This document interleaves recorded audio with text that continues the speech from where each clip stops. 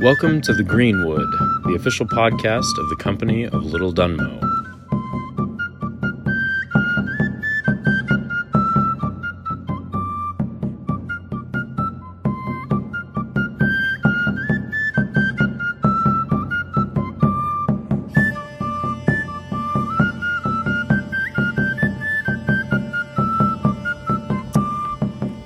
All right, I'm here with Samuel.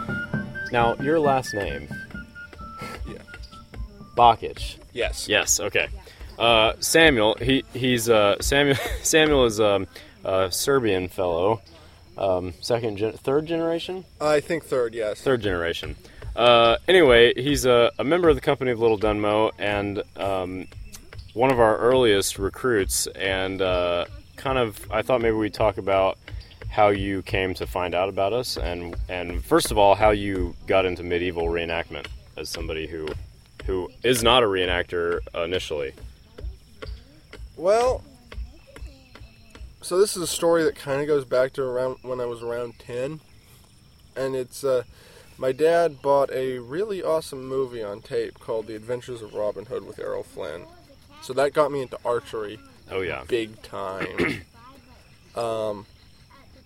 So being interested in archery got me interested in all the battles where archery was used, which eventually led to general interest in medievalism, and I kind of got drawn back towards the time of Robin Hood because that was sort of my earliest influence, and I just wanted to see what was going on around that time.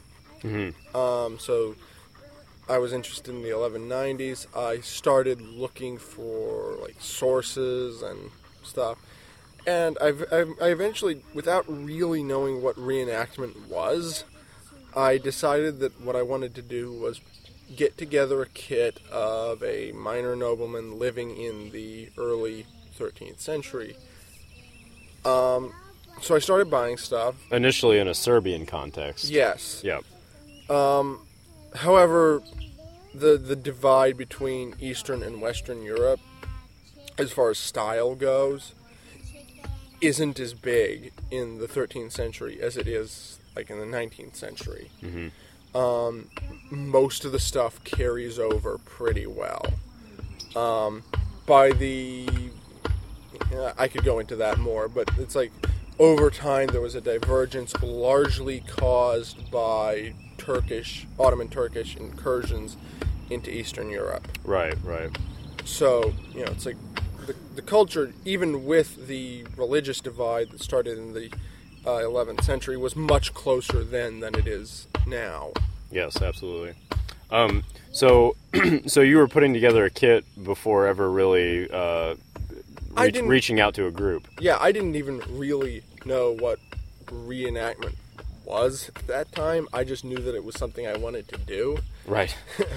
Hardly even had the name for it, but I found a Facebook group called Living History Show Your Impressions, and I was just posting my progress with my kit there. And Josh got in touch with me because I was doing something right, which was a shock to me. Yeah. And said, hey, we have this group, the company of Little Dunmow, want to join? I was like, there's a group? There is a group, yes. And so I joined, and I continued getting my kit together, and then now I was focused on England, although, again, that doesn't actually change much. Right, for sure. So I got my kit together, and about a year ago, I headed out to our first event, which was the March to Rochester. Mm-hmm. So that was fun. Now, the cool thing about from all of us in the group's perspective, because it's kind of neat we all come from different reenacting backgrounds, so it's kind of neat to watch somebody get into reenacting for the first time and put their stuff together. And over the course of a year, when you first came out to the March to Rochester event, you literally had your soft kit, and you slept on the ground, and think you like forgot your tunic, and like there was like a whole bunch of things. Oh God, it was. I had put on a whole lot of weight. Right. I had gained a lot of weight. I could not physically fit in my tunic. That's right. And I'd forgotten my brace and under tunic. You forgot your So so we were able to kind of hook you up, but you've gone from that within a year. Now you have a pavilion over there. That I'm looking at. You have several helms and a gambeson and all kinds of. I mean, it's just been, from our perspective, like it's just been really like we just sit and go, "That's our boy." Well, thank you. Yeah.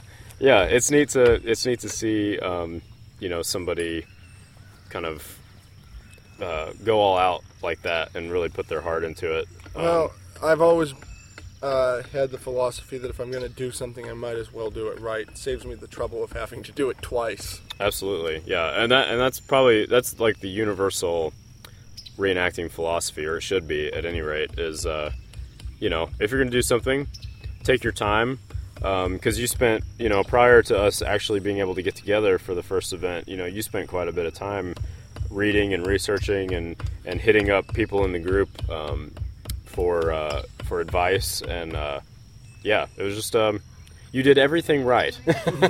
and that's which again is sort of a surprise to me, but it's like I'd spent years staring at manuscript images online before I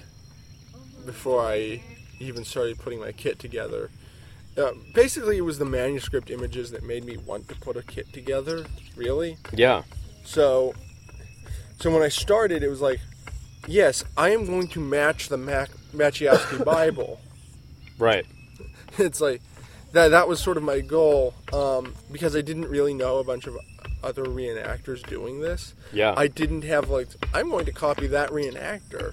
Because Yeah. I didn't know that reenactor existed. Yeah, It right. was well, and that's also I mean, that's something else. That's sort of the I think should always be. Always go to the source. Don't just do something cool because you see somebody else doing it. And that's a good philosophy. And you kind of, by virtue of your ignorance of the hobby, like you kind of bypass that aspect of it. So. Speaking of seeing reenactors doing something cool, there are a few at Days of Nights who are doing something really cool. Yeah. Which, specifically, for our time period, Joe Metz has a really awesome and really authentic looking kit. Mm-hmm. So, yeah. There's definitely, it seems like there's definitely some people out there that I haven't been to Days of Nights yet, but it seems like there's just people that have really put a lot of work and time into their kits, which is always inspiring. Makes you want to do better. So, yeah. Well, thanks for sitting down, Sam, and talking with us about your experience with the company. And we'll maybe interview again at some time later down the road on the podcast. All right.